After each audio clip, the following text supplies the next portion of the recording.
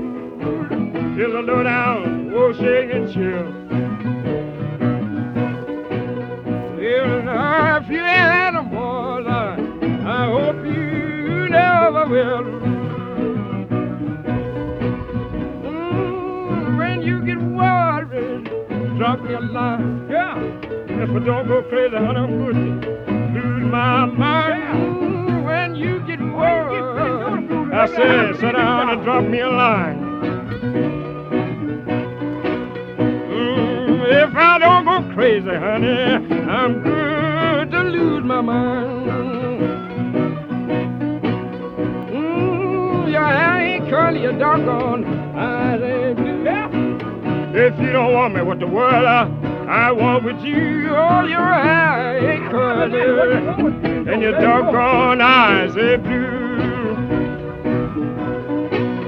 I said, now if you don't want me, baby, what I want with you.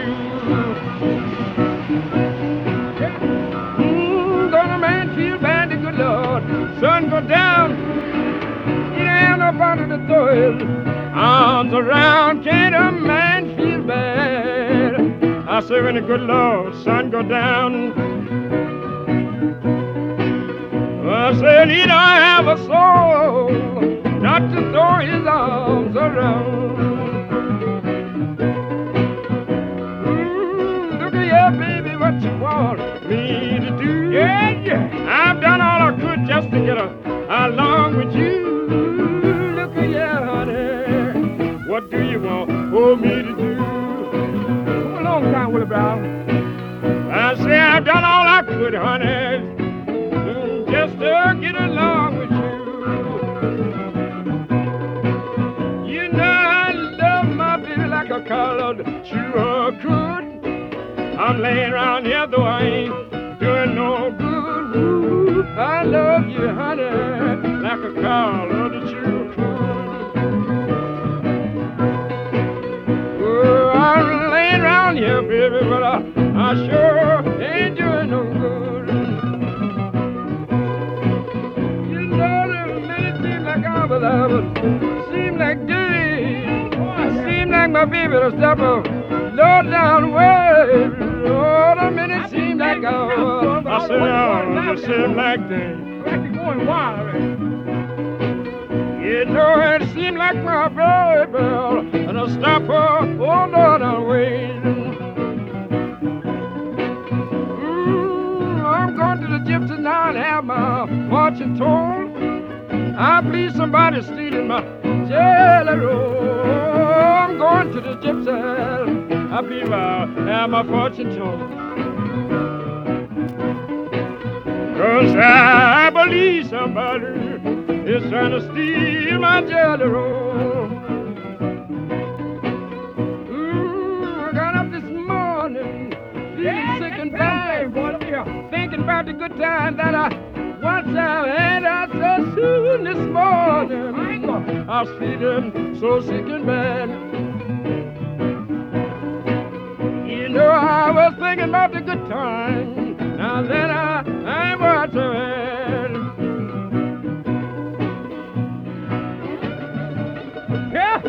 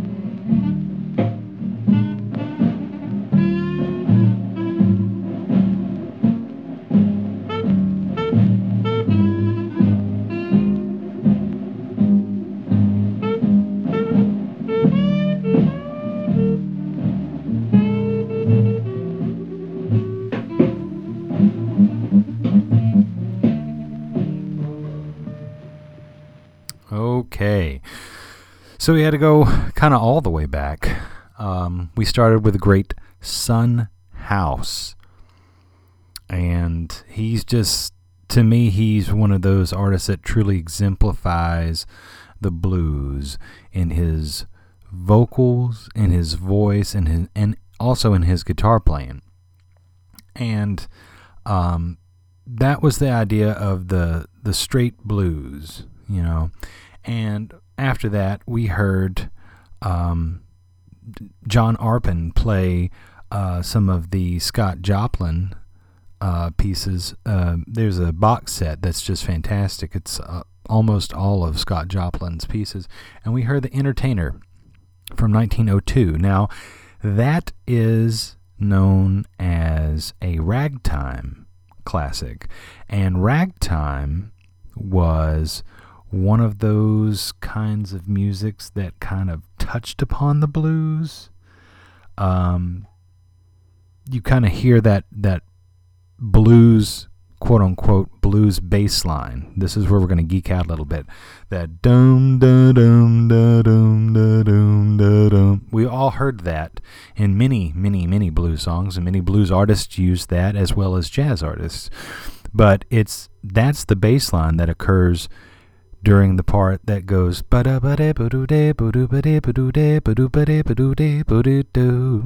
so what we have here is blues elements that are being used for the first time on top of classical elements, classical technique, European classical technique within the right hand. So, not to mention there's a lot of dominant sevenths, which, you know, I'm not going to claim that the blues or jazz, you know, invented dominant sevenths. You know, I've taken plenty of music theory classes to know that that's not true. But my point is that this is, you know, ragtime was an integral part of introducing improvisation elements within the very, very, very beginning seeds of jazz. In fact, before the word jazz was even created, they would call it, oh, you're ragging that tune. And that meant that you're putting ragtime to whatever tune you were playing. So that's kind of the first hybrid that was to become what jazz became. And it all kind of started with Buddy Bolden down in New Orleans. You know, he was one of those guys who was in the brass bands, the marching bands that played, you know, for social functions, etc. And I'm not going to get too deep into that, but Buddy Bolden was the first on a trumpet, not on a piano and not on a guitar, but a trumpet to sit there and say, well, I'm just going to play this tune my way. And he would play marches his way, which was ragging the tune, improvising. And he would also play blues numbers the exact same way. He would put these ragtime-esque syncopations and improvisations into it. And that kind of hybrid, that first hybrid, was known as, you know, ragging music, which would eventually become jazzing it up. And then that was J-A-S-S. And then too many people rubbed the J off and just said ass. But that eventually became jazz. So, the third tune that we heard was the Port of Harlem Jazzmen. And we heard Saturday Night Blues. And that features not only the great Teddy Bunn on the guitar, but also Sidney Bechet, who was also a New Orleans Creole, who had amazing technical proficiency in that European classical kind of tradition on both clarinet and the soprano saxophone. But the thing that's interesting to note is that you heard such blues feeling. It's almost as if, and you can hear it, especially in that set, he not only has this technique, but also he is emulating the vocals that are associated with blues music. So this hybrid truly comes alive, and we're lucky enough to have these kind of recordings to where you can hear it. You can hear the blues feeling of the instrument emulating the voice, and yet there's also some technical proficiency going on too. And I'll also pick that track because just some great down-home blues feeling from Teddy Bunn and his guitar. So, enough explanation after that set. Let's get to the next set. Here's King Oliver with Dippermouth Blues.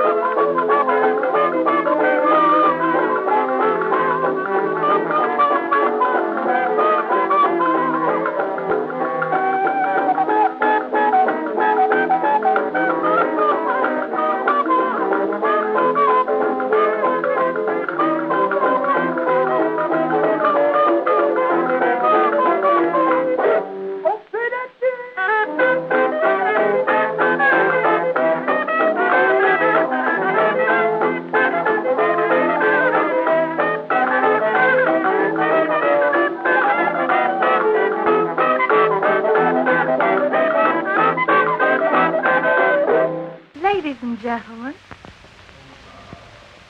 Albert Ammons and Pete Johnson, those two terrific pianists, are going to play their original composition called Boogie Woogie Dream.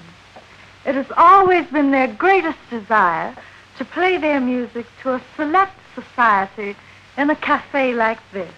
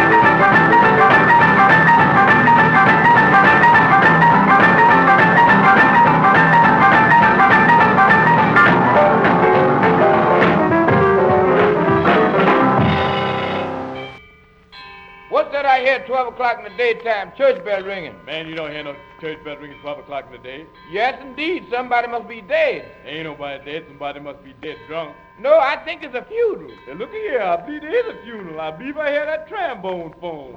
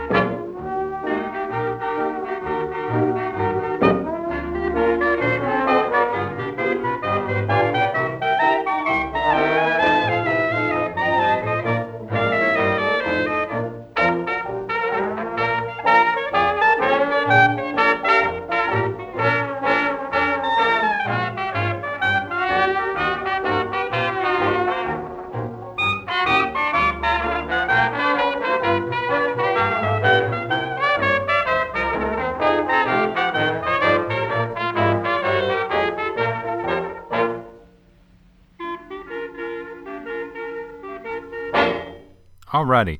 So what we just heard was a 3-song set that started off with the great King Oliver, Joe King Oliver. And Oliver was known as a master of the mutes for the trumpet.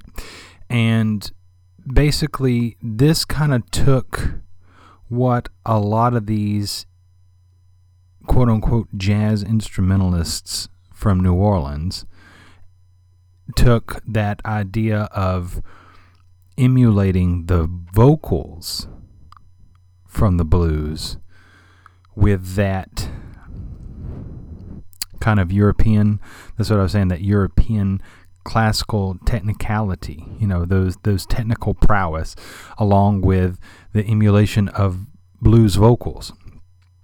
And Oliver went a step further in that he noticed that if he uses mutes in his trumpet and he covers the bell with his hand, he can make this quote-unquote wah-wah effect. And essentially trying to make his trumpet talk. So what you hear with Dippermouth Blues is one of the greatest examples of this, and one of King Oliver's greatest tunes on top of that.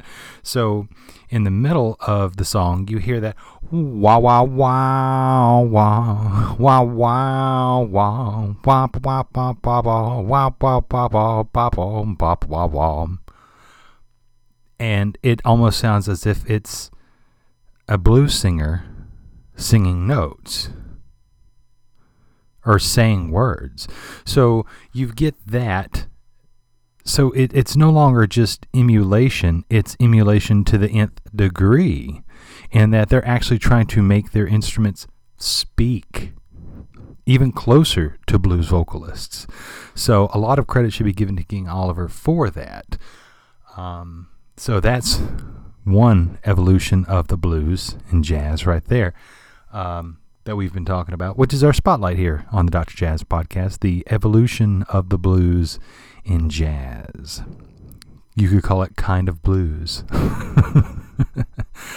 After that, we heard Pete Johnson and Albert Ammons play Boogie Woogie Dream.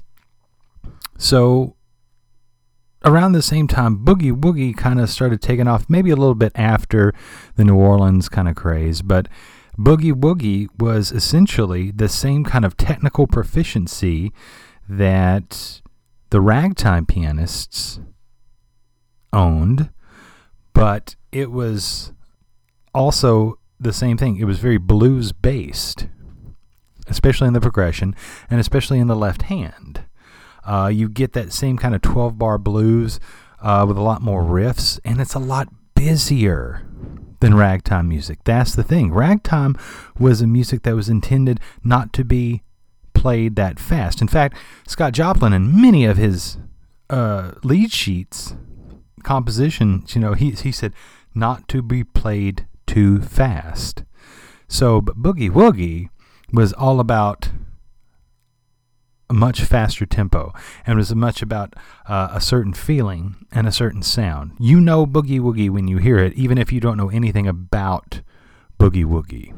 So, Boogie Woogie was a derivative of the blues and that European classical technique as well.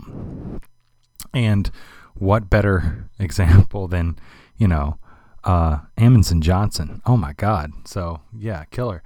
And then the third song that we heard in that last set was from the great Jelly Roll Morton. We heard the Dead Man Blues. Now, this is really a special evolution of the blues and jazz in that not only is Morton arranging and writing down everything, which is a very big first in jazz, and that should not be discredited or ignored. Jelly Roll Morton claimed that he invented jazz, which is not true, but the thing about it is he is the first serious composer of jazz, and he is the very first jazz musician to have written down everything that he heard in New Orleans. So what we have is that feeling of the New Orleans sound, of instrumentalists emulating blues vocalists, but it's written down in paper. Every slide from the trombone, all that. But on top of that, he actually arranges in an intro of a funeral march sound. So he's got that funeral dirge sound as an intro and a spoken, vocal between him and another band member that sounds like they're out on the streets of New Orleans. And they hear like, what is that I hear? No, somebody must be dead. So it's as if they're from the perspective of two bystanders on the streets of New Orleans. They hear a funeral procession. The band proceeds to play that funeral procession, and then, just like in New Orleans culture of a second line, the trombone slides the slide and they go into the blues. So not only is this significant in the fact that it's the very first time, really, Jelly Roll is one of the first to write an intro that has nothing to do with the 1, 4, 5 chords of a 12-bar blues.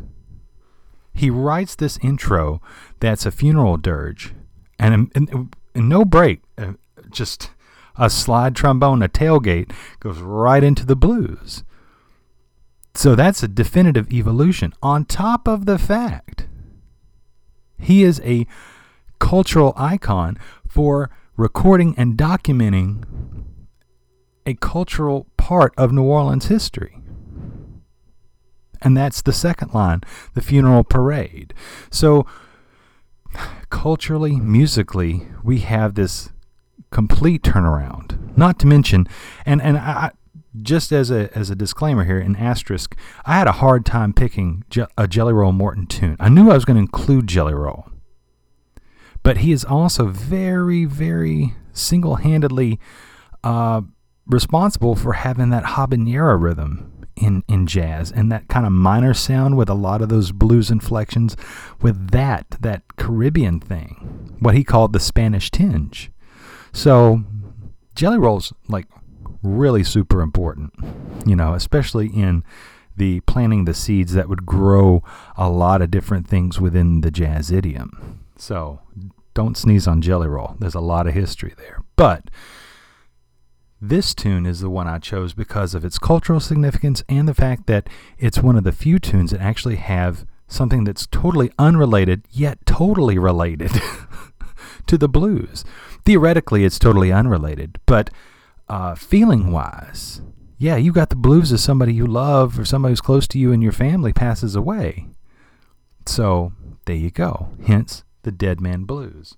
All right, you are listening to the evolution of the blues in jazz on the Dr. Jazz Podcast. Remember, you can find us on SoundCloud, on iTunes Podcasts, and as well on Stitcher. We do have our website in case you want to check out these albums or go and purchase them. Go record crate digging and have a ball.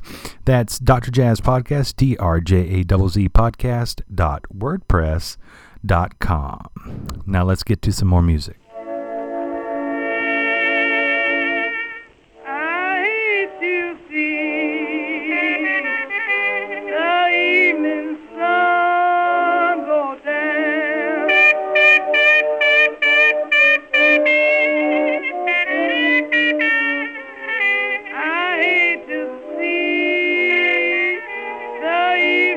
Sun go down.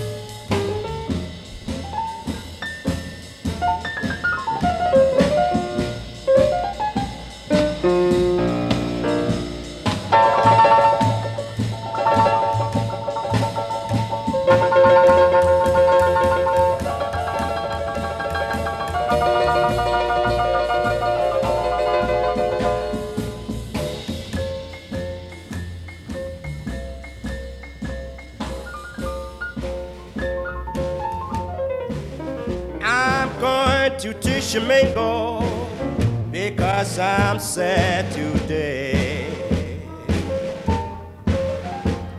I wish to linger way down old Dixie Way. Oh, my weary heart cries out in pain.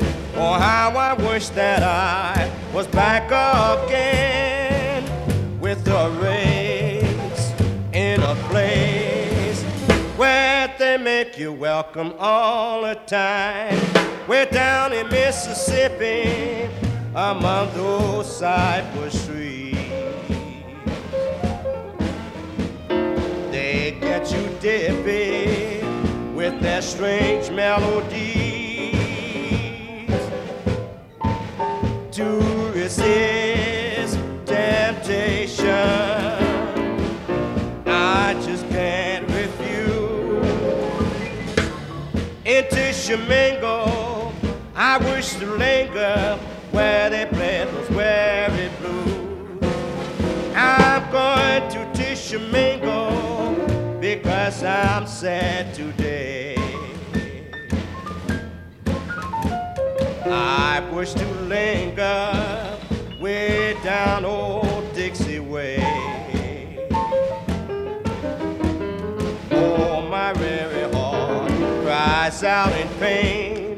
Oh, how I wish that I was back again with a race in a place where they make you welcome all the time.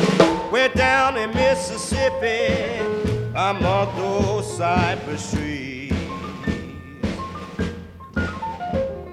They get you dippy with their strange melodies to resist temptation. I just can't refuse.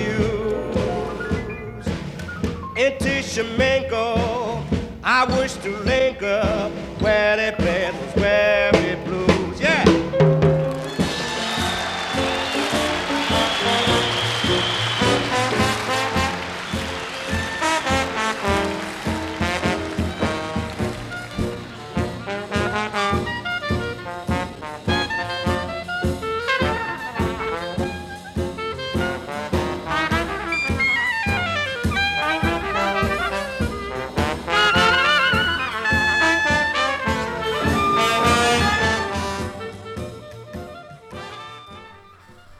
Alrighty.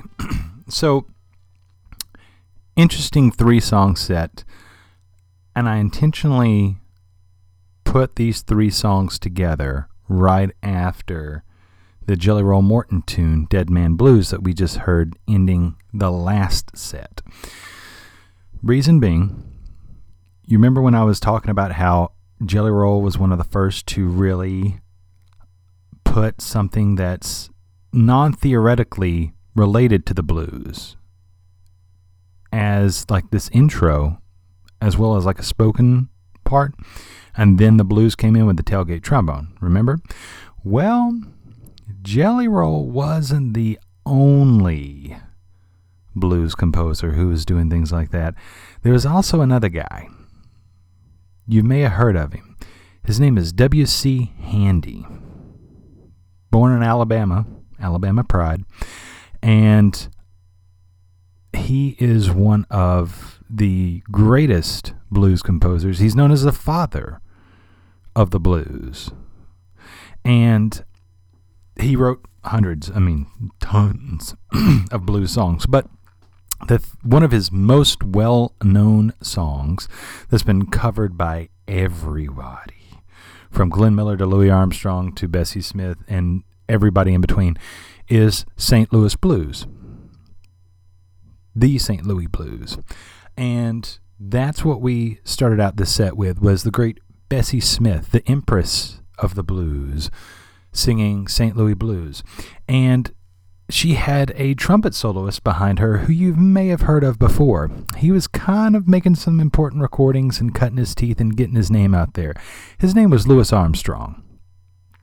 So the trumpet you hear behind Bessie Smith is Louis Armstrong, and he also was on the Dipper Mouth Blues that we heard earlier in the podcast with King Oliver. Bessie Smith had such a hard driving sound. It was very forceful. The story goes that she was asked if she would come in for an audition for a record company for a recording contract. And they told her that she was not elegant enough. She was too black sounding, quote unquote. They wanted her to basically sound like Ethel Waters. Nothing against Ethel Waters. I love Ethel Waters too, but they thought her sound was too rigid, too rugged, too forceful, quote unquote, too black. And boy, were they wrong, because Columbia snapped her up, and oh my God, here come the hits. There's a great documentary on Bessie Smith, just as a side note, starring Queen Latifah through HBO Films. I highly suggest that if you're interested in Bessie Smith and how she was kind of brought up by Ma Rainey under her wing and then just took off. You know, it's a great movie. Everybody should probably watch it once if they're even remotely interested in the blues or early jazz. But back to topic. St. Louis blues, theoretically speaking, and let me just explain this so I don't get too deep, for folks who don't necessarily understand the music theory behind the blues. The blues, in its most basic form, is built upon 3 chords. And you hear it a lot in early rock and roll, too, because it's basically the exact same 3 chords. It's built on a 1 chord, a 4 chord, and a 5 chord. Now, if you're in the key of C, C would be 1, because that's the key you're in. And then you build another chord upon the 4th scale degree, C, D, E, F. So you have F, and then you have the 5 chord, which is G. So C chords, F chords, and G chords are basically the 1, 4, 5 of the blues. St. Louis blues completely changed that, in that W.C. Handy wrote this separate section altogether in a minor key. St. Louis woman with her diamond ring, right? So that whole section was just like a minor part before you kind of started these blues, this kind of blues progression with a 1, 4, and 5 chord. So everybody has to do it because there were words to it, and it started out that way. So that song is important, and also it's very important to note that you had blues singers, and then you had jazz instrumentalists emulating those blues singers on their instruments. Now, by the time Bessie Smith and Ma Rainey and those, great singers start making these records, you combine the two. So essentially it's the best of both worlds. You have these great blues vocalists like Bessie Smith, but then you also have a great instrumentalist really protracting that whole blues sound within their instrument, like Louis Armstrong. So the combination is just out of this world. That's why that record is one of the top records, that Bessie had. Now, let's move on to the second tune that we heard. We heard Basin Street Blues.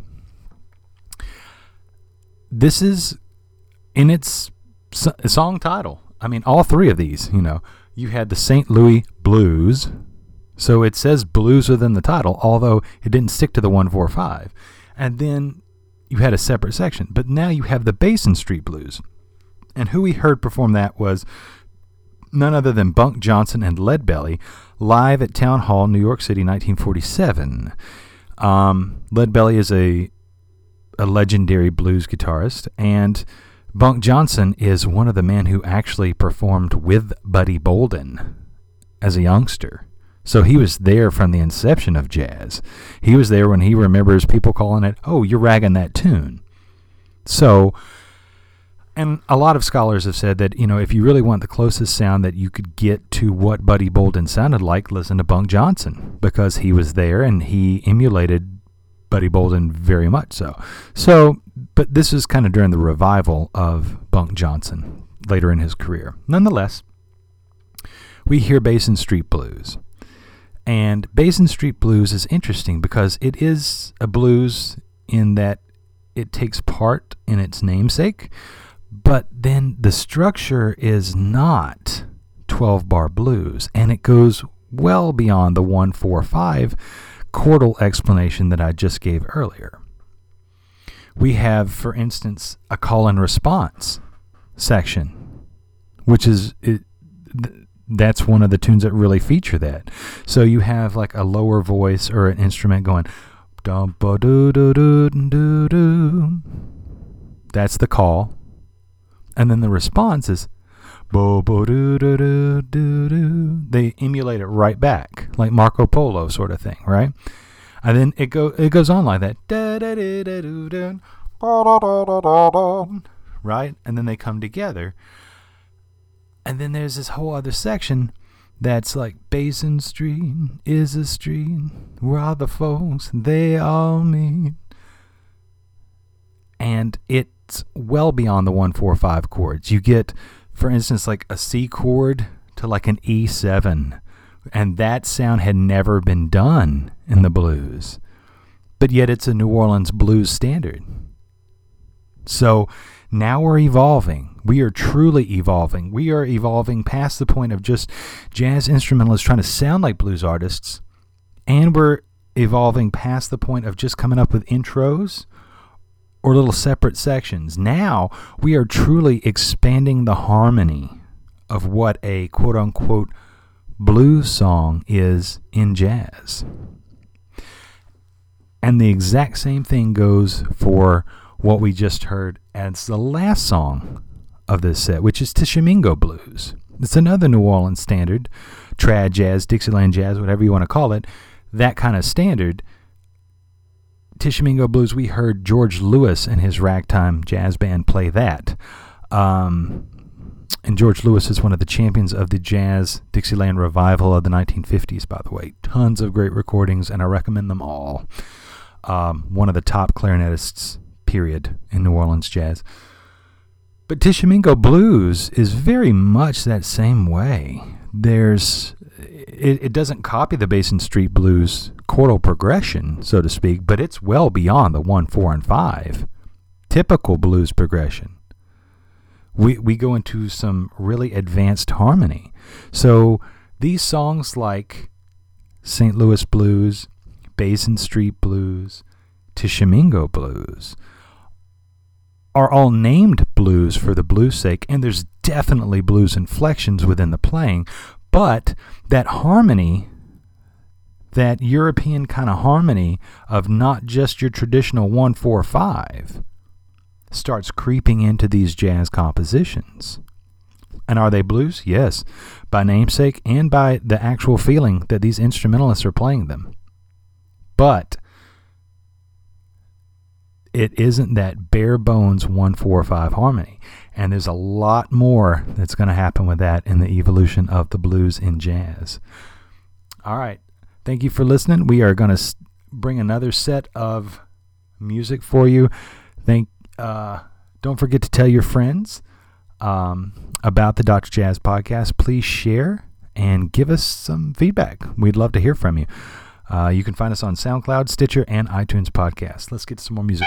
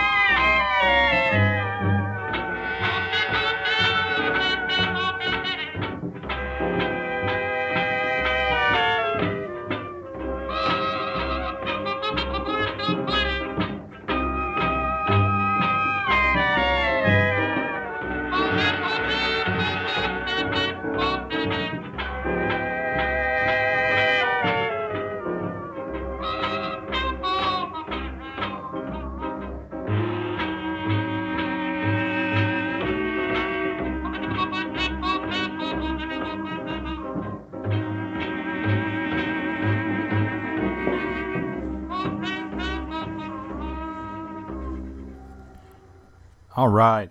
Lots of cool stuff to talk about here. So, 3 of my absolute favorite tunes were in that set of all of jazz history. We started off the set with Louis Armstrong, and we heard West End Blues. What's interesting about that is it's Louis Armstrong and his Hot Five. It's Louis Armstrong on the trumpet and vocals.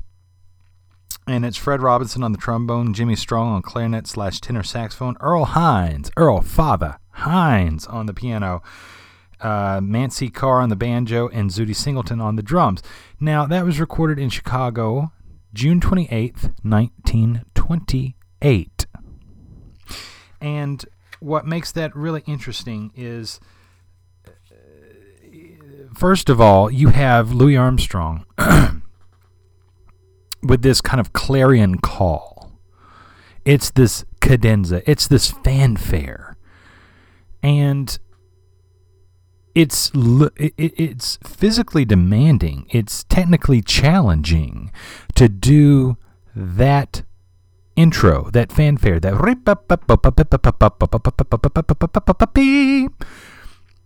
and it's truly the culmination of everything that we've talked about up to this point. It's blues inflections, but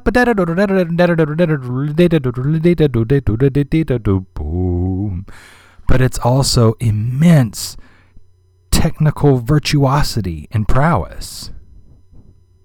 On top of that, you have a genius solo by Louis Armstrong, and then you also have him vocalizing a call and response with a clarinet.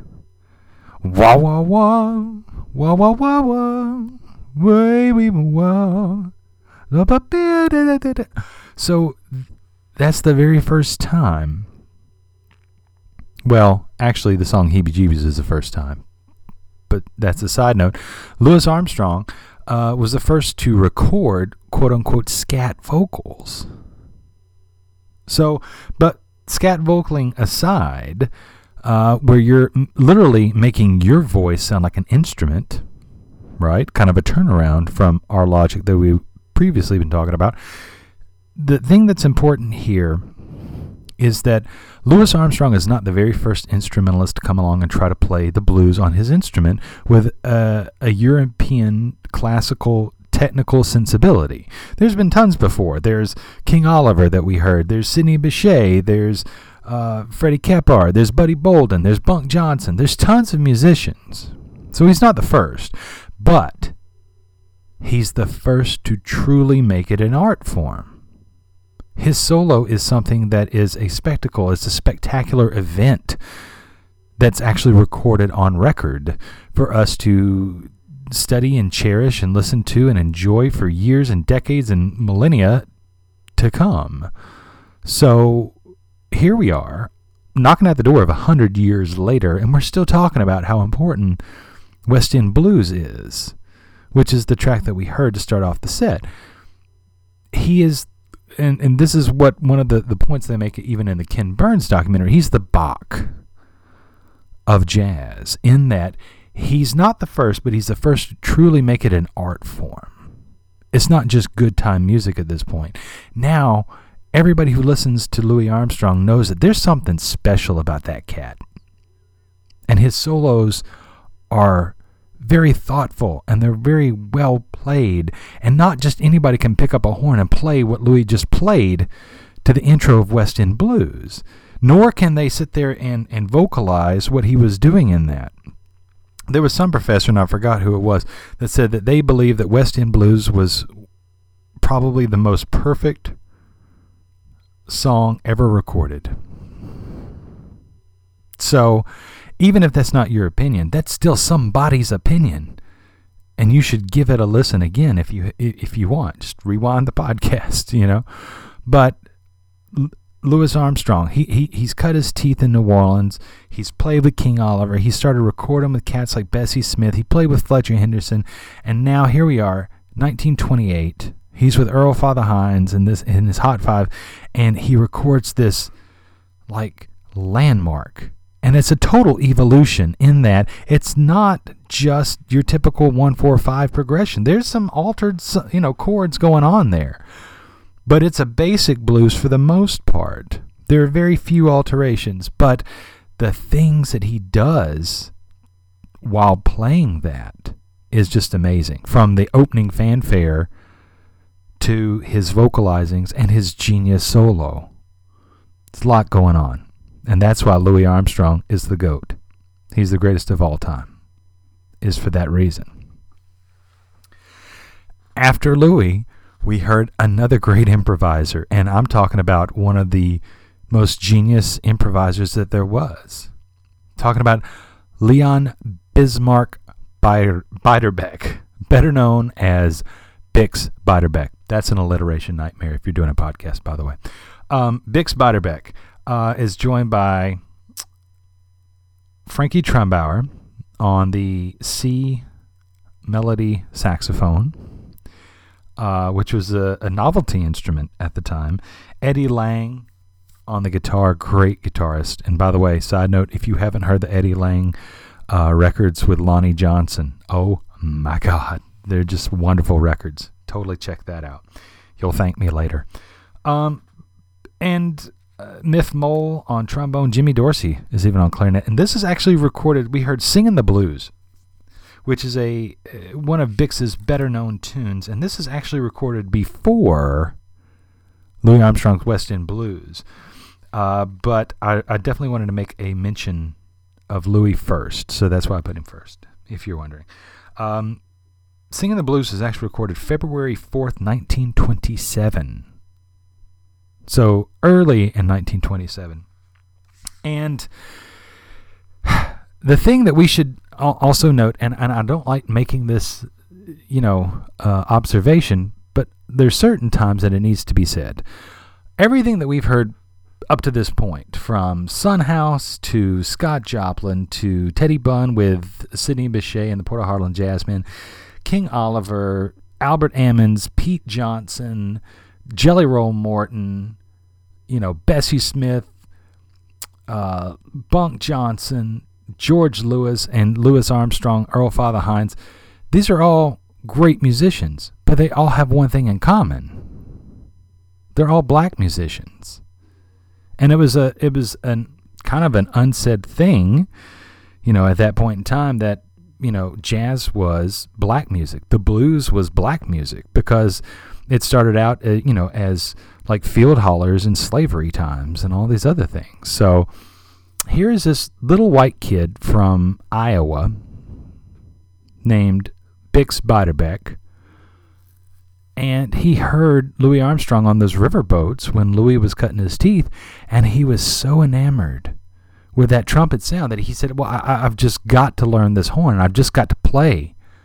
So that kind of love for the music says that it's not just a black music. It's a colorblind music, if you will.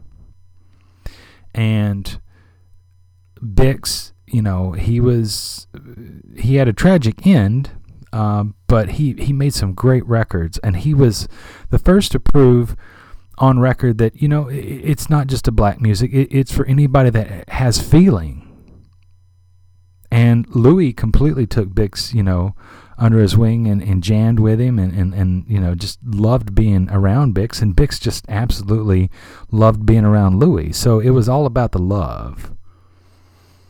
That's why I'm always saying that jazz is not this necessarily elitist music. It's all about love and brotherhood. As long as you love the music, that's what matters. And Bix's solo, and Frankie Trumbauer's too for that matter, is just these beautiful melodic solos. And he didn't have that strident tone on the cornet the same way that like Louis did, or King Oliver, or any of these guys that came before. It was a very mellow, cool sound. But, it was just who Bix was. Don't let the mellowness or the coolness disguise the fact that he had great love for this music and for its practitioners like Louis Armstrong, King Oliver. So, but theoretically speaking, since we're talking about the evolution of the blues in jazz, this was not a typical 1/4/5 song either. So this is very advanced harmony for the blues, and to sound that melodic over this advanced harmony definitely takes a very quick ear, a very strong ear, and a lot of knowledge of your instrument and what to do over these certain progressions. So it's evolving. It's evolving from just a black music. It's evolving from just a 3-chord kind of music. It's evolving from just instrumentalists trying to emulate blues vocalists. So we're starting to really see the ball rolling now, And then we ended the set with a tune called The Mooch by none other than Edward Kennedy Ellington. Another one of the GOATs, another one of the greatest of all time. Interesting note about that. So Louis Armstrong, I told you, recorded West End Blues, and let me find it here, June 28th, 1928. Well, Duke Ellington recorded The Mooch on October 1st, 1928. And it's not a small group, it's a relatively big group. Duke Ellington was not only the composer of that song, but he was also the piano player, the arranger. Arthur Wetzel, Bubber Miley were the trumpets. Tricky Sam Nanton was on trombone. Johnny Hodges was on clarinet, soprano, and alto saxophones. Harry Carney was on clarinet, tenor saxophone. Fred Guy was on banjo. Lonnie Johnson, who I just mentioned, by the way, was on guitar. Wellman Breaux, the New Orleans bassist, was with him on bass. Sonny Greer on drums, and Baby Cox was on the vocal.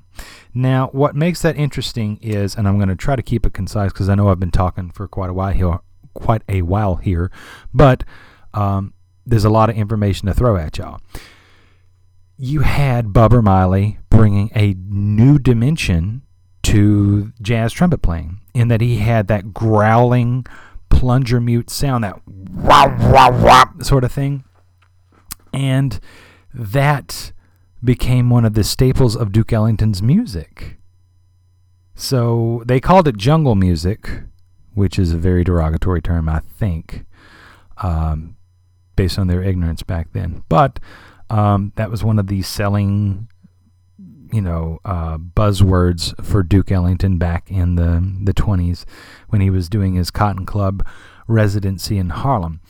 But not only that, you had Baby Cox on the vocals, and did you notice what she was doing? There was no words. She was, as a vocalist, was emulating the instrumentalists. So now we have a complete turnaround by this point. And it's pretty quick in the music if you look at it from a chronological standpoint. So you have, just a few sets ago, we were talking about King Oliver emulating the blues vocalist to such a point that he was trying to make a wah-wah sound out of his trumpet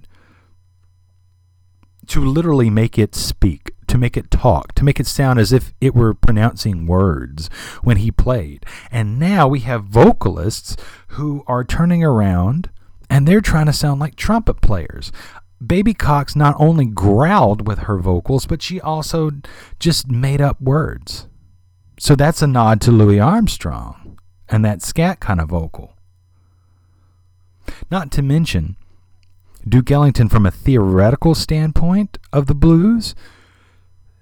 There's a blues section in there, but there's a whole lot going on. And it's more than just a separate section a la St. Louis Blues the way that W.C. Handy wrote it. All of this is together. This is an evolution. This comes from Jelly Roll Morton's,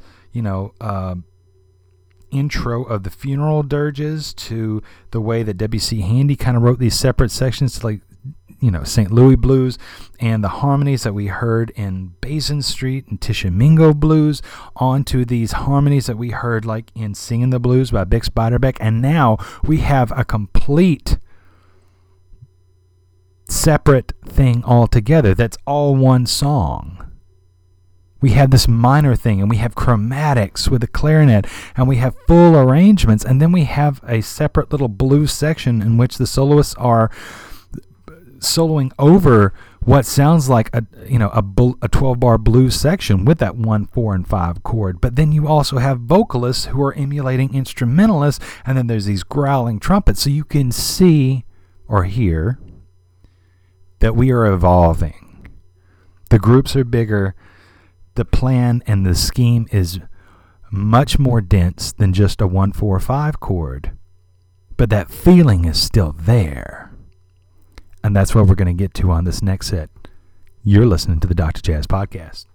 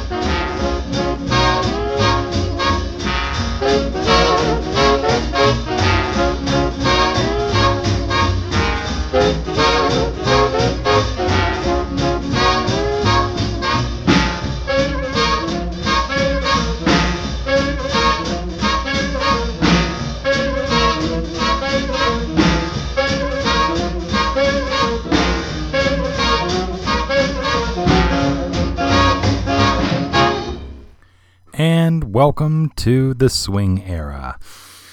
Yes, we started off the set with the great Django Reinhardt and Minor Swing, recorded November 25th, 1937, which features, of course, Stefan Grappelli on the violin and Django on the guitar. It's very interesting because here the guitar was one of the central instruments of the beginning of the blues. I mean, we heard it with Son House, and we heard it with Teddy Bunn when he was playing with the Port of Harlem Jazzmen with Sidney Bechet. from the very first set of this podcast. And now here is this, gypsy from Europe, and he is, I believe, Belgium, France, Belgium area, and he is just totally, he just oozes that European technical virtuosity. But yet, he's a gypsy, so there's this, this underside, there's this, rougher side, this more animated feeling of the blues. And it's definitively swing music because it's got that sort of rhythm. But all of his bends and his, things are very bluesy, but then he's also very technically proficient. And that's the European side of things. So I would venture to say that this is one of the reasons that Django Reinhardt is considered one of the greatest in all of jazz history, because he's very much like Louis Armstrong, just on a different side of things. When he solos, it's truly an event. He's not just making the changes and playing it safe. Here's this gypsy from Europe who, by the way, he through a fire accident, he was only left with his left hand having facility to really play the guitar with two fingers. So all those lines that you're hearing Django play, he's doing with only two fingers in his left hand because his hand was burned in like a caravan fire. So he's got extremely good rhythm. He's got these blues inflections, but he's also got this virtuosity. It sounds familiar, doesn't it? Like Louis Armstrong. But he's doing it on the guitar, which is the central blues instrument. Django is one of the greatest, and that's why. And hopefully you dug it just as much as I did, because that is one of my all-time favorite Django songs, Minor Swing. After that, we heard some big band music. So one of the, much like what I made an alliteration to earlier, a comparison to 50s music and how that was all based on the 1-4-5 chord. The big band era certainly made a lot of hits off of the blues progression, and with a bigger sound too. And sadly, not all of it was as inventive as Duke Ellington's orchestra. So, but give credit where credit is due. We heard the Glenn Miller Orchestra with In the Mood, a tune written by Joe Garland and Andy Razaf. By the way, Andy Razaf is one of the ones who collaborated with many of the hits for Fats Waller. So, little factoid there. In the Mood was recorded August 1st, 1939. It was originally given to Artie Shaw and his orchestra, but it was 6.5 minutes, and that's too long for a 78, record, Victrola record. So Glenn Miller arranged it. He had this little intro that he wrote. What does this sound like? Does this sound like something like you've heard before on one of these past sets on the podcast? He arranged and he composed an intro. And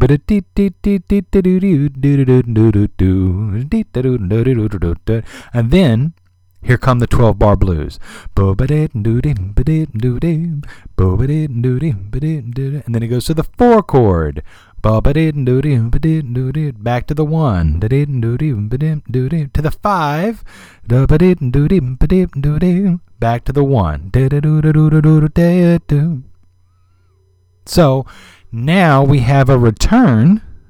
I kind of alluded to this in the beginning of the podcast. Now there's this return to a simplified 1-4-5 progression with these little intro hooks and these little outro hooks to, basically not...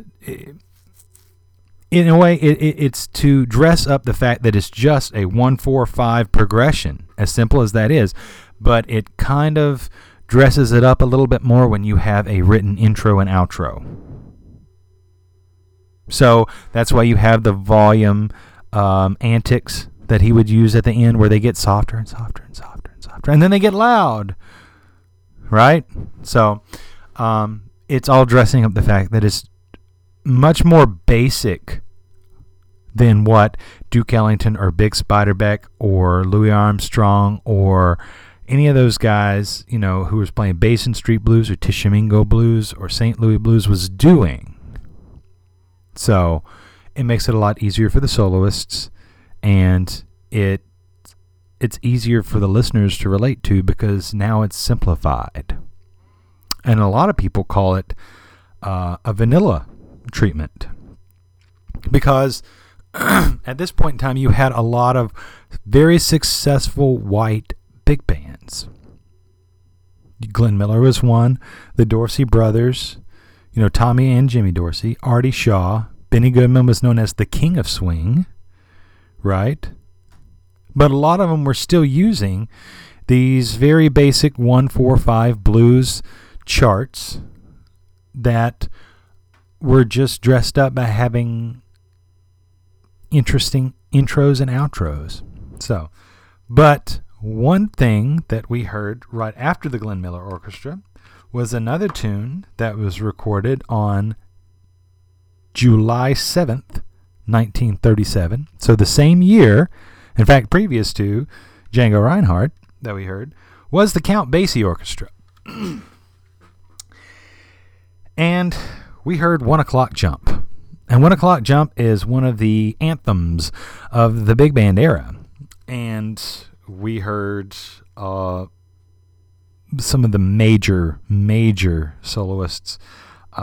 Lester Young, Buck Clayton, Joe Jones, Walter Page, Freddie Green, and Count Basie, the All-American Rhythm section. What's interesting about Count Basie's version of 1 O'Clock Jump is it was never really written down. So now we're kind of devolving a little bit. It is a 1-4-5 progression, but Basie came from Kansas City. Actually, Basie was born in Red Bank, New Jersey, but he cut his teeth by joining the Benny Moten Orchestra, and that's where the Count Basie Orchestra was born, was through the Blue Devils in Kansas City. So that's Kansas City swing, which is different than what a lot of the big bands are doing. And it's impeccable timing, and that rhythm section is just killer. But getting back to 1 O'Clock Jump, even though it's just a 1-4-5 progression, it was a head chart. Now, what is a head chart? A head chart means where Glenn Miller wrote everything down. By the way, the solos were even written down for In the Mood because he wanted it to be a hit. So the economy and sales is what drove Glenn Miller to arrange In the Mood. But 1 O'Clock Jump was kind of composed on the spot, which actually aligns itself much more so to the way a lot of early jazz in New Orleans began. So somebody would just say, okay, we're in B flat, and then they would just come up with a riff, and the rhythm section would just be, vamping in a B flat 12-bar blues, 1-4-5. And then somebody likes the riff, and let's say a trumpet player plays this riff, and then some of the rest of the trumpet players, they have good ears, so they start hearing what that trumpet player, let's say Buck Clayton, is doing, so they add to that, and they basically, they harmonize it, or they play it all in unison, and then the saxes say, oh, well, I got a great counter melody to that, so here, I'll play this underneath, so the saxes start playing something, and then, they start harmonizing, and then the trombones have got their own thing, so basically this all just came out on the spot. And it's during one of those gigs where, they had to play for like 6 hours straight. So if you ever wonder why Basie is so simplistic, it's because, well, if you had to play 6 hours, you wouldn't kill yourself either. But they just made up this song, and the crowd loved it. And this one guy asked him, he said, what do you call that? And Basie looks at the clock, and it's close to 1 o'clock. He's like, oh, the 1 o'clock jump. Well, it stuck, and many other big bands covered it as well, including Benny Goodman and he had a big hit with it. So, and like I said, it is one of the anthems for the swing era. And yet, it's all just based on 1-4-5 blues. So there's kind of a de-evolution going on here in the big band era. It's much more commercial based, but it doesn't matter. And that's the reason I chose Glenn Miller and Count Basie, is because whether you have somebody who is arranging every note that you hear, or you have a band that's able to come up with a head arrangement on the spot and just remember it night after night. The point is, both were successful, and whether you write every note out or you just come up with it off the top of your head, it's still a blues. It's still a basic 1-4-5 blues. Now, part of the reason for the simplicity was because the groups were bigger. Now we're not talking about 5, 6, or even 7 members in a band. We're talking 16 to 20. So when you get that many members in a group together, you're going to have to simplify things. So naturally, the de-evolution went back to a 1-4-5 progression of the blues. So here's the yo-yo effect starting. But we're about to snap back and go way further than what we have before. But first, we're going to listen to how soloists start reacting whenever they have to play behind a blues singer. Coming up on the next set. Don't go anywhere. You're listening to the Dr. Jazz Podcast. Billie Holiday is one of a handful of really great jazz singers. Her blues are poetic, highly intense. Playing with her here today are some of the musicians who accompanied her back in the 30s and some of the greatest jazz records ever made. Among the musicians, Roy Eldridge and Doc Cheatham on trumpets, Coleman Hawkins, Lester Young and Ben Webster on saxophone, Vic Dickinson on trombone, Jerry Mulligan on baritone sax, Mal Waldron at the piano, Milt Hinton on bass, Danny Barker on guitar, and O.C. Johnson on the drums. Billie Holiday. The blues to me is like being very sad, very sick, going to church, being very happy. There's two kinds of blues. There's happy blues and there's sad blues. I don't think I ever sing the same way twice. I don't think I ever sing the same tempos. One night it's a little bit slower, next night it's a little bit brighter. It's going how I feel. I don't know, the blues is sort of a mixed up thing. You just have to feel it. Anything I do sing, it's part of my life.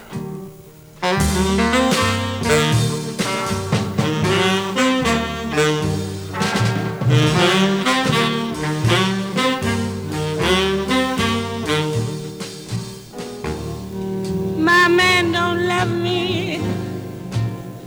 He treats me oh so mean. My man, he don't love me. He treats me awful mean. He's the lowest man that I've ever seen.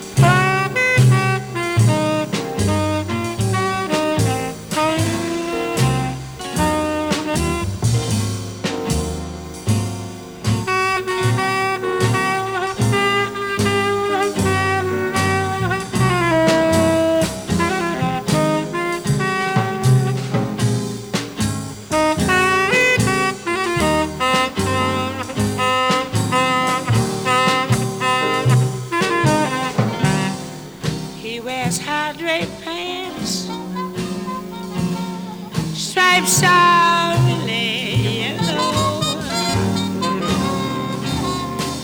He wears high draped pants. Stripes are really yellow. But when he starts in to love me, he is so fine and mellow.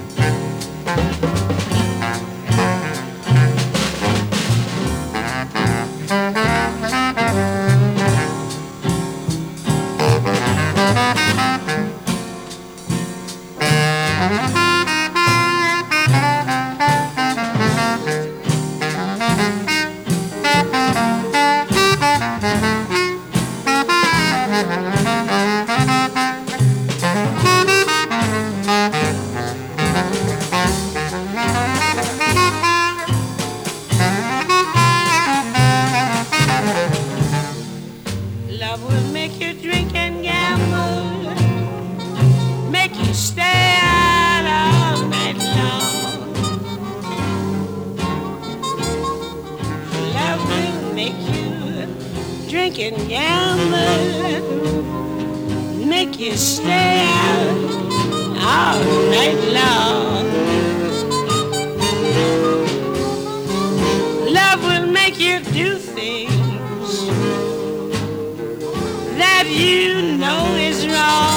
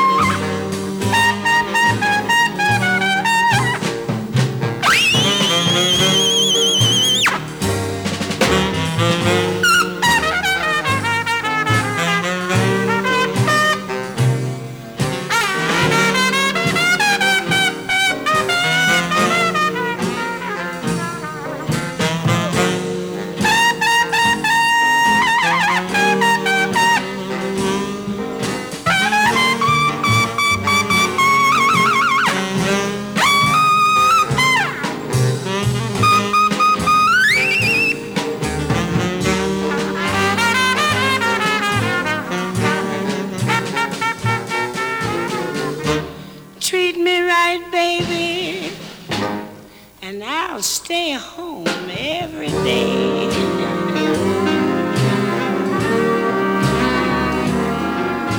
Just treat me right, baby, and I'll stay home night and day.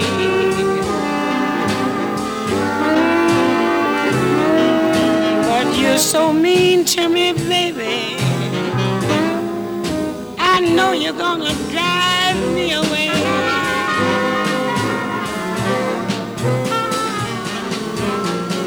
Love is just like a faucet. It turns off and on. Love is like a faucet. It turns off and on.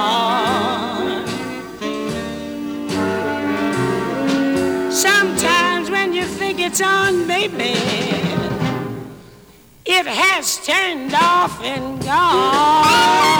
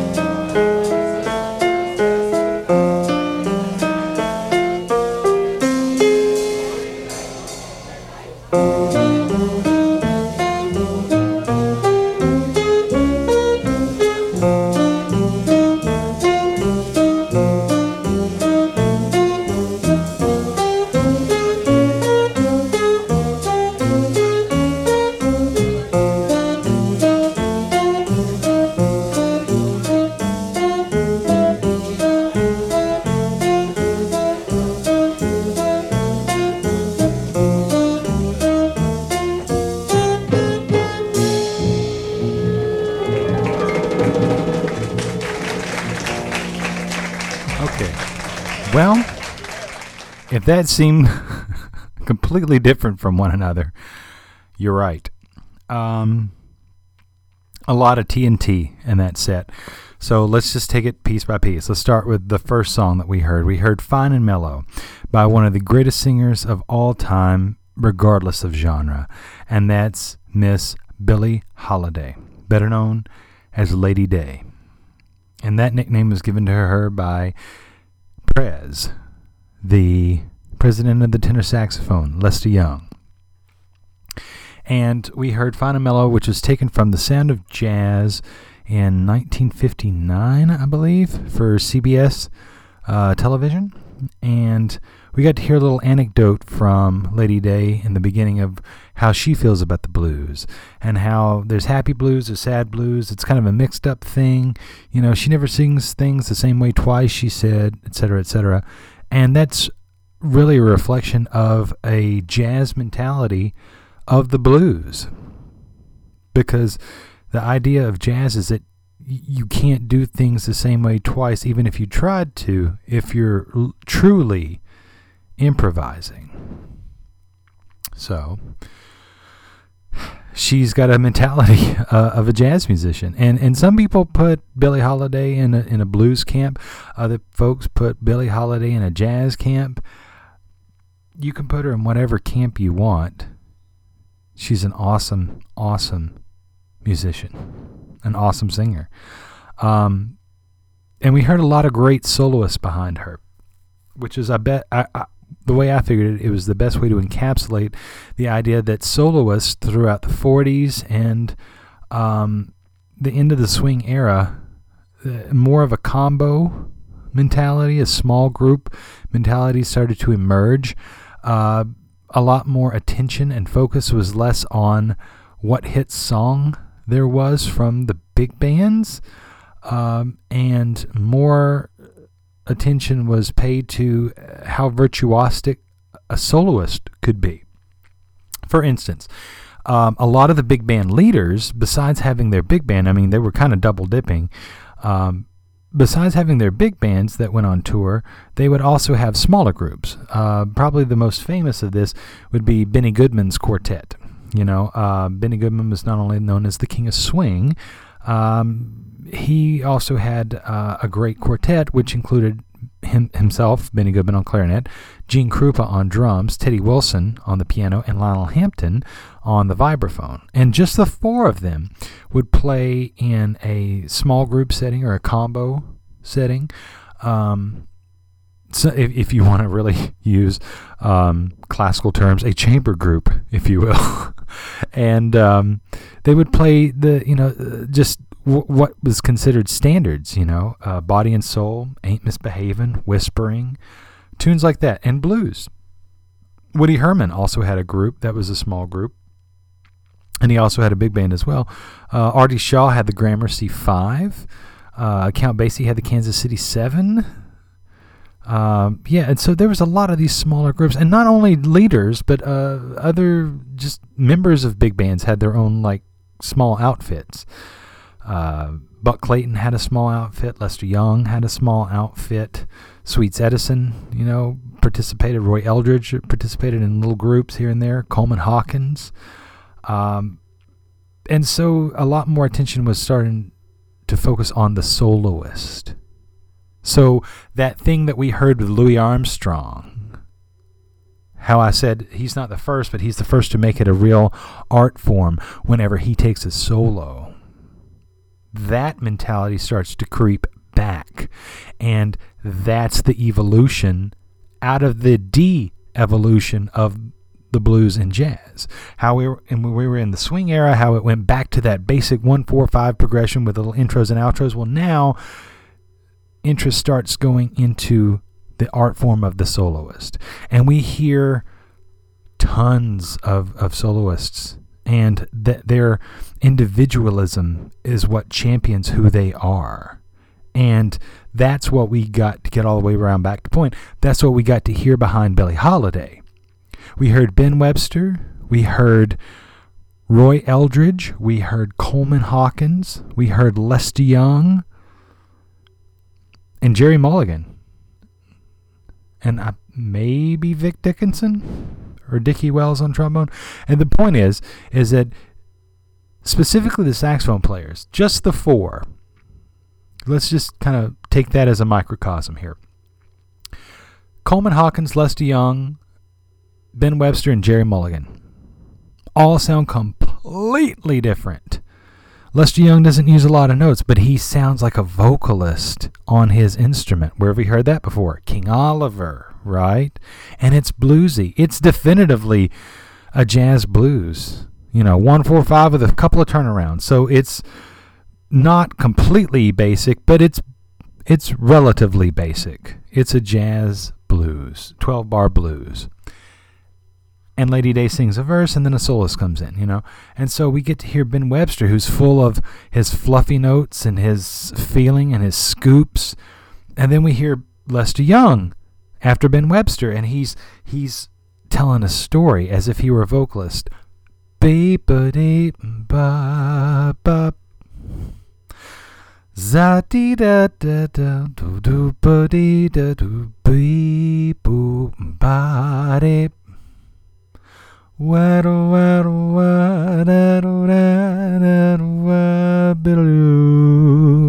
I mean, just beautiful lines.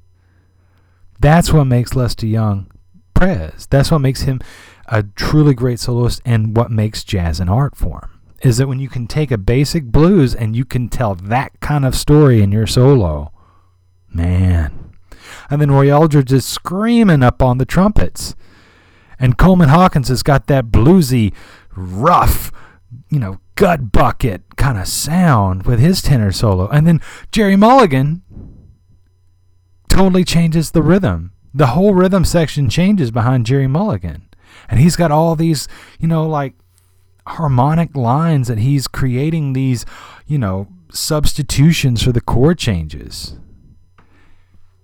So the point is that soloists become a lot more the focal point, and individualism is championed at this point in time in the evolution of the blues within the jazz idiom.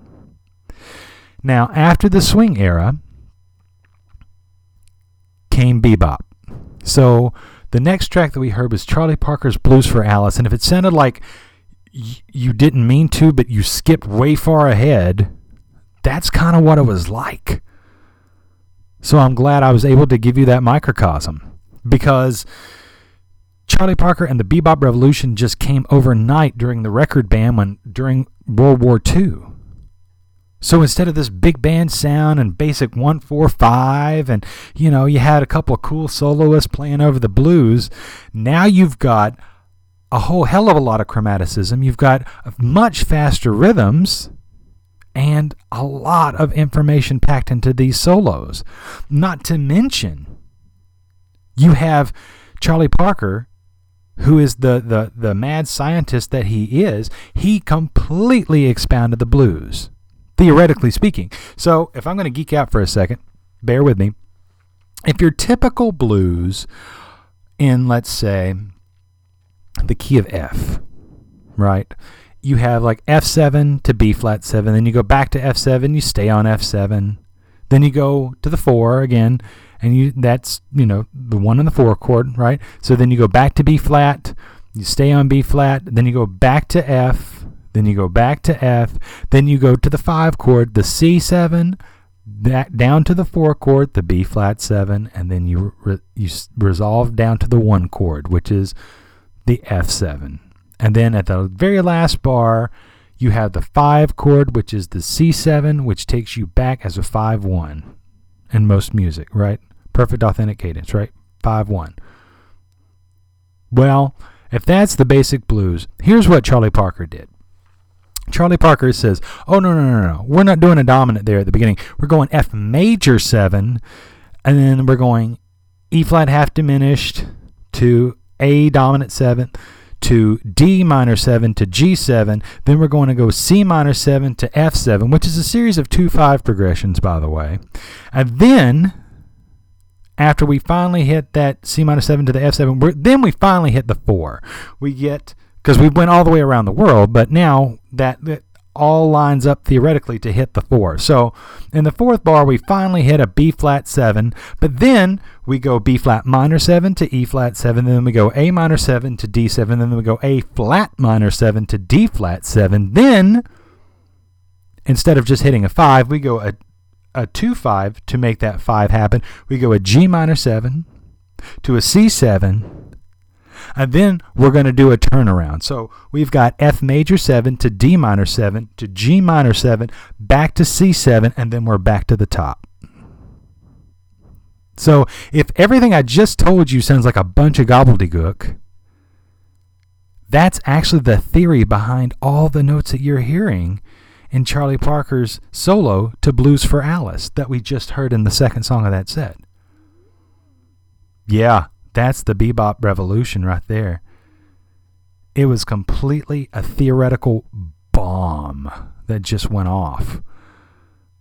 And that's the thing, is because there was a record band, we didn't get to hear the beginnings of it. So it was already fully developed by the time the record band lifted after World War II. So, yeah. And who was part of that bebop revolution? Charlie Parker, Kenny Clarke, right? A very, very, very young Miles Davis. You had Thelonious Monk. And they would all hang out at Minton's. And Thelonious Monk is who we heard last in that set. That last song that we heard was Misterioso, which is, again, it's a 12-bar blues, but you get this weird thing. I mean, Monk was truly, Thelonious Sphere Monk was his birth name, and he was truly what I feel is the Stravinsky of jazz music, because Monk altered everything. Monk had this kind of seesaw melody with Misterioso there. Boom, bing, boom, bing, boom, bing, boom, bing, boom, bing, boom, bing, boom, bing, boom, bing, boom, bing, boom, bing, boom, bing, boom, bing, boom, bing. And he like ends on the tritone on that phrase for what the key center is. So it's this weird seesaw thing, and he's got tons of melodies that he wrote early on that are very, very much like this.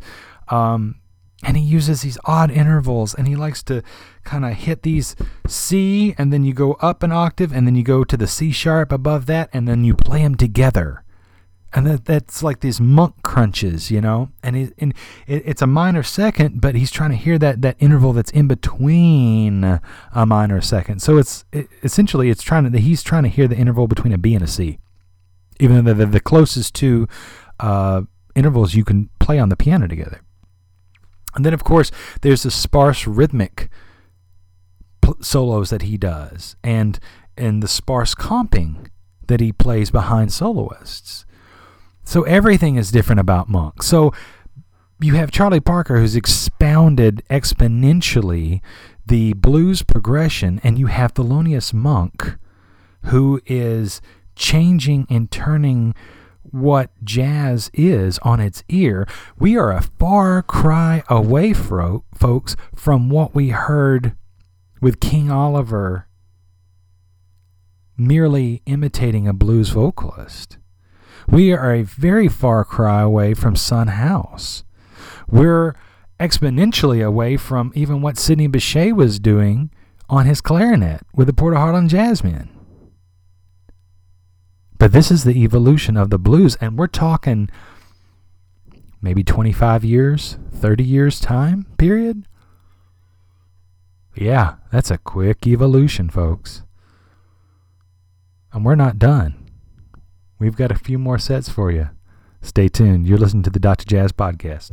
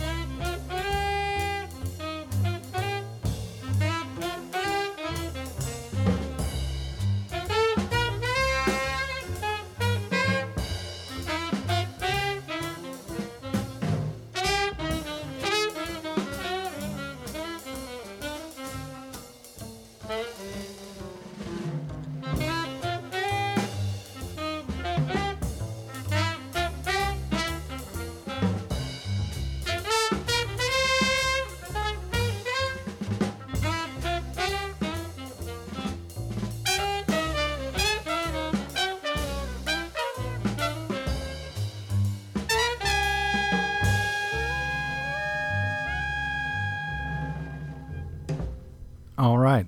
So, 3 very different takes on the blues in that set. You remember when I was talking about with Billie Holiday the importance and how the attention was starting to come to soloists and their individuality? Well,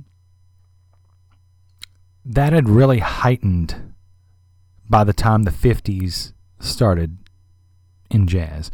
You see, Charlie Parker unfortunately passed away in 1954, I want to say. No, 53. That's what it is. Maybe it was 54. But either way, he was 34 years old. And well, it had to have been 54 because he was born in 20. So there you go. But yeah, to die at 34, that was a major thing. And so jazz was forced to look for a new voice, a new direction, because its martyr, so to speak, was gone. He had, basically he died of heart failure from, all of his struggles with heroin and all that. So what happens?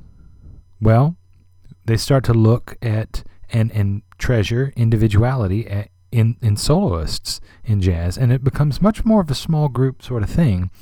There's still some big bands, but by the 50s, we are really looking at in soloists, and you buy an album if you're a jazz fan based on who the soloists are, and they're usually the leaders or co-leaders of these small groups.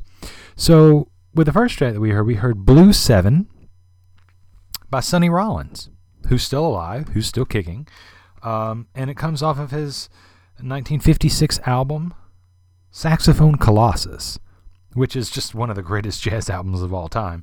But this is worth noting. By the time you get to this album, there's only 5 tracks on the entire album, because there's 6.5 minutes, another 6.5 minutes, a little over 5 minutes, a 10-minute tune, and then what we heard right there with Blue 7 is an 11-minute tune. That's basically a jazz basic blues. But instead of altering the chord changes the way that Charlie Parker did, Sonny Rollins just kind of manipulated his solo and the melody. So when he wrote the melody to Blue 7, he wrote all these very strange, uncomfortable tones within the melody. And you could take that for the fact that he maybe learned that from Thelonious Monk, because they did play together quite often in the 50s, and recorded together quite often, in the 50s. So Thelonious Monk was not on this album, just to be clear. It was Sonny Rollins on the tenor sax, Tommy Flanagan on the piano, Doug Watkins on the bass, and the great Max Roach on drums. And by this point, Sonny had been playing with Max Roach in his outfit with Clifford Brown. So another great soloist. But it just goes to show that even though Sonny was doing some amazing things in his solos,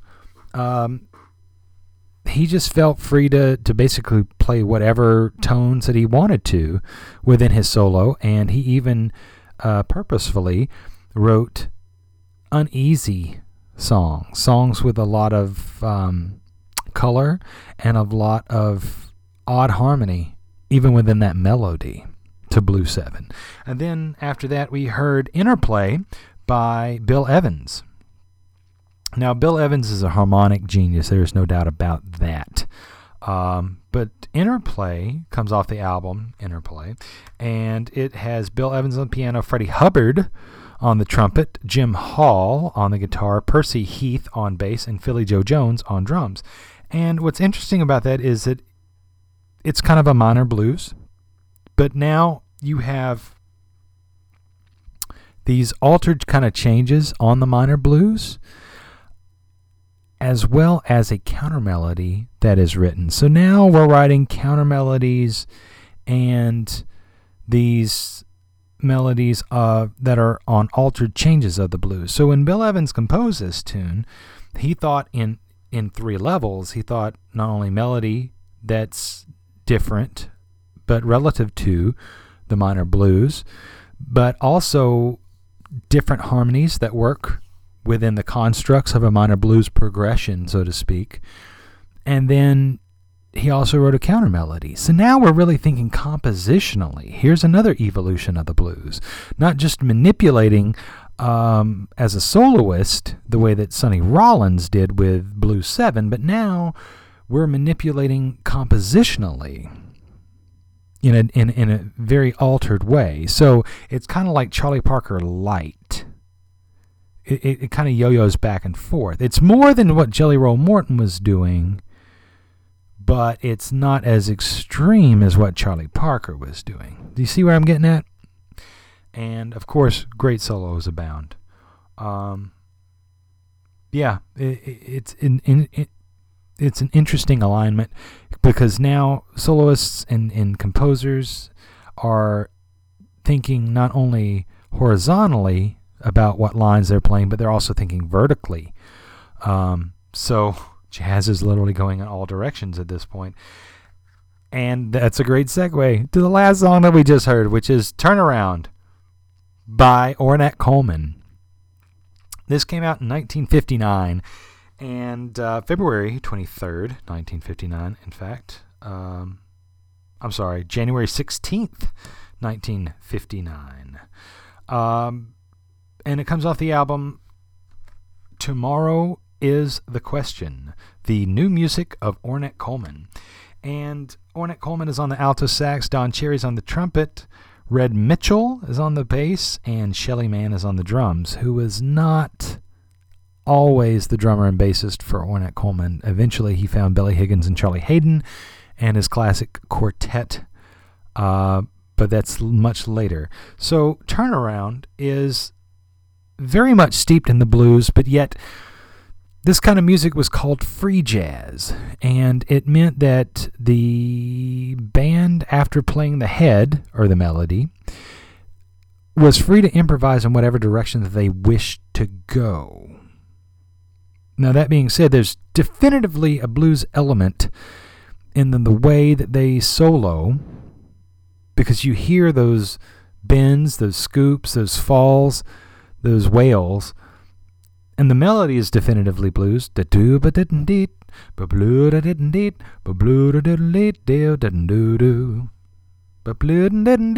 it goes up to the fourth. So, but it's like the 1-4-5 is implied. And then you're free to go wherever you'd like to go during your solos. Now, Red Mitchell did not necessarily go too far out. He didn't jump into the deep end of the pool, per se.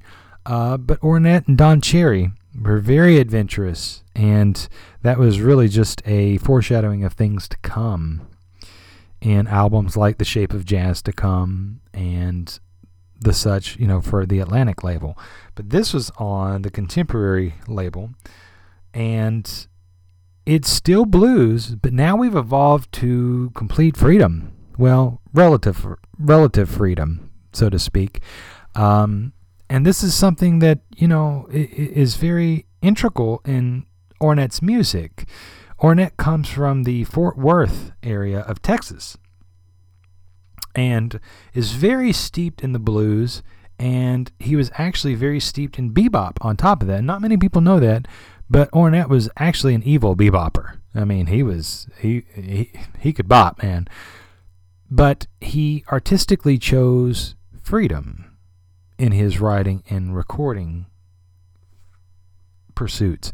And it's very sticky, when you get into this area and the evolution of the blues. He's just as important as Charlie Parker, but in a different way. Charlie Parker went to the nth degree of setting up all these chord changes, which I went over. But Ornette is just as integral into the evolution of jazz music, specifically the blues and jazz music, because he embraces full abandon. So there's merit on both sides of these things. But once again, you have to ask yourself, is what you just heard with the tune Turnaround by Ornette Coleman even remotely close to Son House or Robert Johnson or King Oliver or even, for that matter, Scott Joplin and Ragtime? Boogie Woogie? Well, it's about to get a little bit weirder. So, hang on, we've got one more set in this special spotlight of the evolution of the blues in jazz. Remember, you can find the Dr. Jazz podcast on SoundCloud, iTunes Podcasts, and Stitcher. We also have a website so you'll know exactly what you're ordering if you like what you hear. It's Dr. Jazz Podcast, DRJAZZ podcast.wordpress.com. Love to hear some feedback from you. Let's get to our last set of music.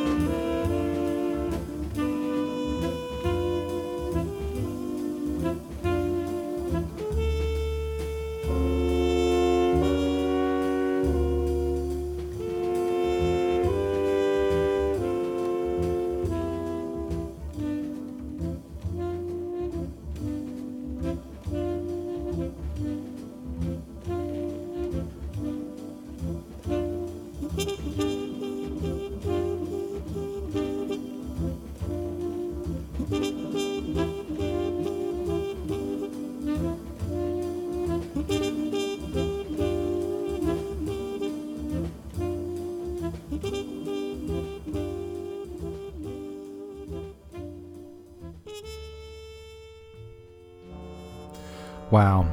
Okay, so what we just heard were 3 classics from 1959. Ornette kind of broke the watershed with the turnaround tune that we heard to end the last set.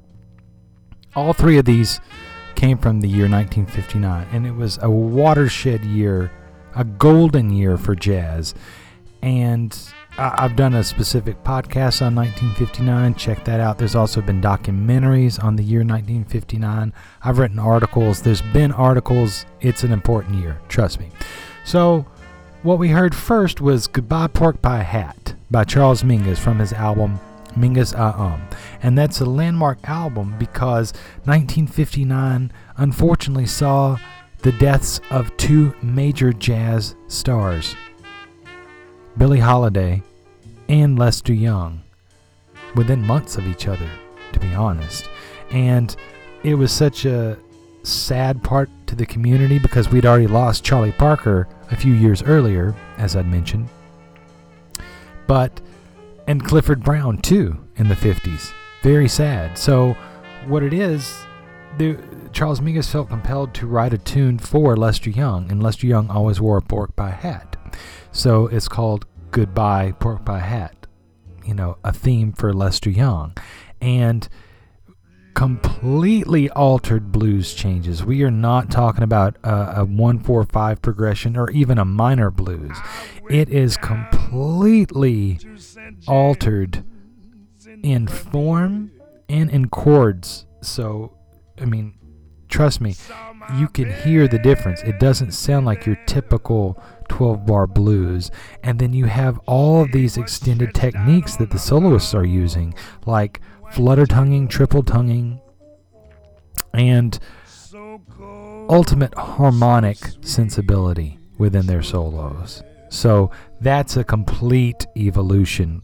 We've basically disregarded the 12-bar blues for something that is completely blues-centric in feeling and in the sense of loss, which harks to the blues, but it's not theoretically anything close to that 12-bar blues. And then we moved from that into odd time signatures with the Dave Brubeck Quartet from their 1959 landmark album Time Out. We heard Blue Rondo a la Turk, which starts out with this melody in 9/8 time. Now it's 1 2 1 2 1 2 1 2 3, and then it does that again, and then it's 1 2 3 1 2 3 1 2 3. So it's da da da da da da da da 1 2 1 2 1 2 1 2 3 1 2 1 2 1 2 1 2 3 1 2 3 1 2 3 1 2 3. So you go through all of that, which Dave Brubeck says is just the equivalent of 4/4 time when you get to like Turkey and Turkish music, but hence Blue Rondo a la Turk.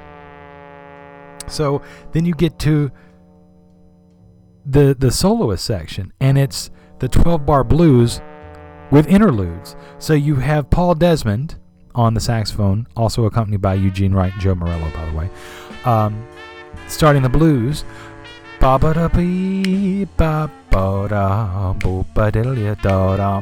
it's like pause on the 12-bar blues progression, go back to the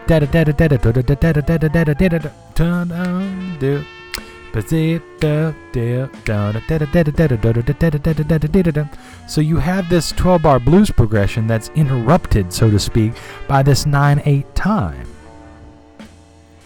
And so now we are in a complete evolution away from your 12-bar blues, because now, and even for that matter, a complete evolution away from even what W.C. Handy was doing with the St. Louis blues, where you had 2 separate sections, but at least you had an intact 12-bar blues section.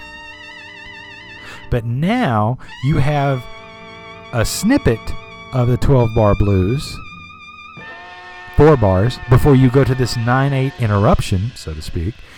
And then you have the next 4 bars, so bars 5, 6, 7, and 8, followed by another 9/8 interruption.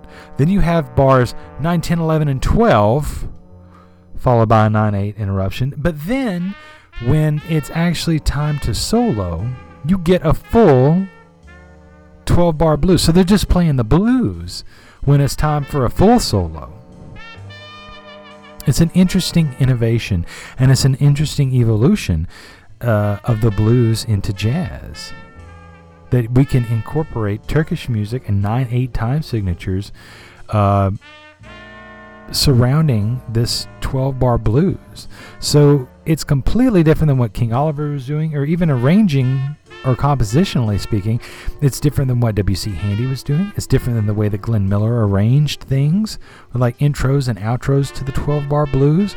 It's different than the way Jelly Roll Morton incorporated a minor funeral dirge before going to the blues. And it's different even than what Duke Ellington was doing with the Mooch, with all his chromatics.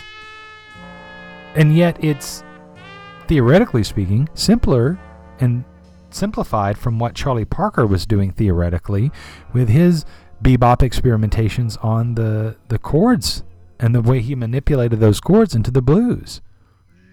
So it is a complete evolution in time and in the way that we intake what we hear through the blues in jazz. And then we ended the set with one of the greatest known blues songs in jazz, in the whole jazz canon. And that's All Blues by Miles Davis from the greatest jazz-selling album of all time, 1959, Kind of Blue, which features Miles Davis on the trumpet, John Coltrane on the tenor sax, Cannonball Adderley on the alto sax, Bill Evans on the piano, who we heard from earlier, Paul Chambers on the bass, and Jimmy Cobb on the drums. So All Blues is 6/8 time signature, which most blues are in 4/4. Even Ornette, when he was playing Turnaround, even though that was free jazz, quote unquote, it was in 4/4 time. But All Blues is in 6/8 time. Now, there's something to be said for that, because even when in what we just heard previous to that with Dave Brubeck in his 9/8 time signature, the soloing parts were still in 4/4 blues. But what Miles Davis did is he said, no. We're going to solo in 6/8. And it's still blues. So you have Coltrane and Cannonball in harmony going da ba do dee da do ba do dee, and Miles is just floating the melody in 6/8 on top. Na, na. So to solo in 6/8, that's completely different than dressing up an area around it in 6/8 and then just soloing in typical 4/4 time, like the way Brubeck did. Even though that was an evolution to itself, this is completely different. This is Miles sitting there saying, no. We're going to do this in 6/8, and we're going to solo in 6/8. Now, it's not going to be a straight blues. We're going to have some altered changes and some altered extensions, like some sharp 11s and stuff that go along with it. So, time signature, he's evolving what the blues were. Theoretically, chordally speaking, he's evolving what the blues were. Not to the extent that Charles Mingus did, but Charles Mingus's Goodbye Pork Pie Hat was still in 4/4 time. So you've got minor alterations, but you've got major time signature shifts and alterations. And keep in mind that the musicians, here's the best part, the musicians never saw any of this previous to the recording date. Miles just brought in a couple of scraps of paper and says, yeah, so this is going to be a tune called So What? And this is going to be a tune called All Blues.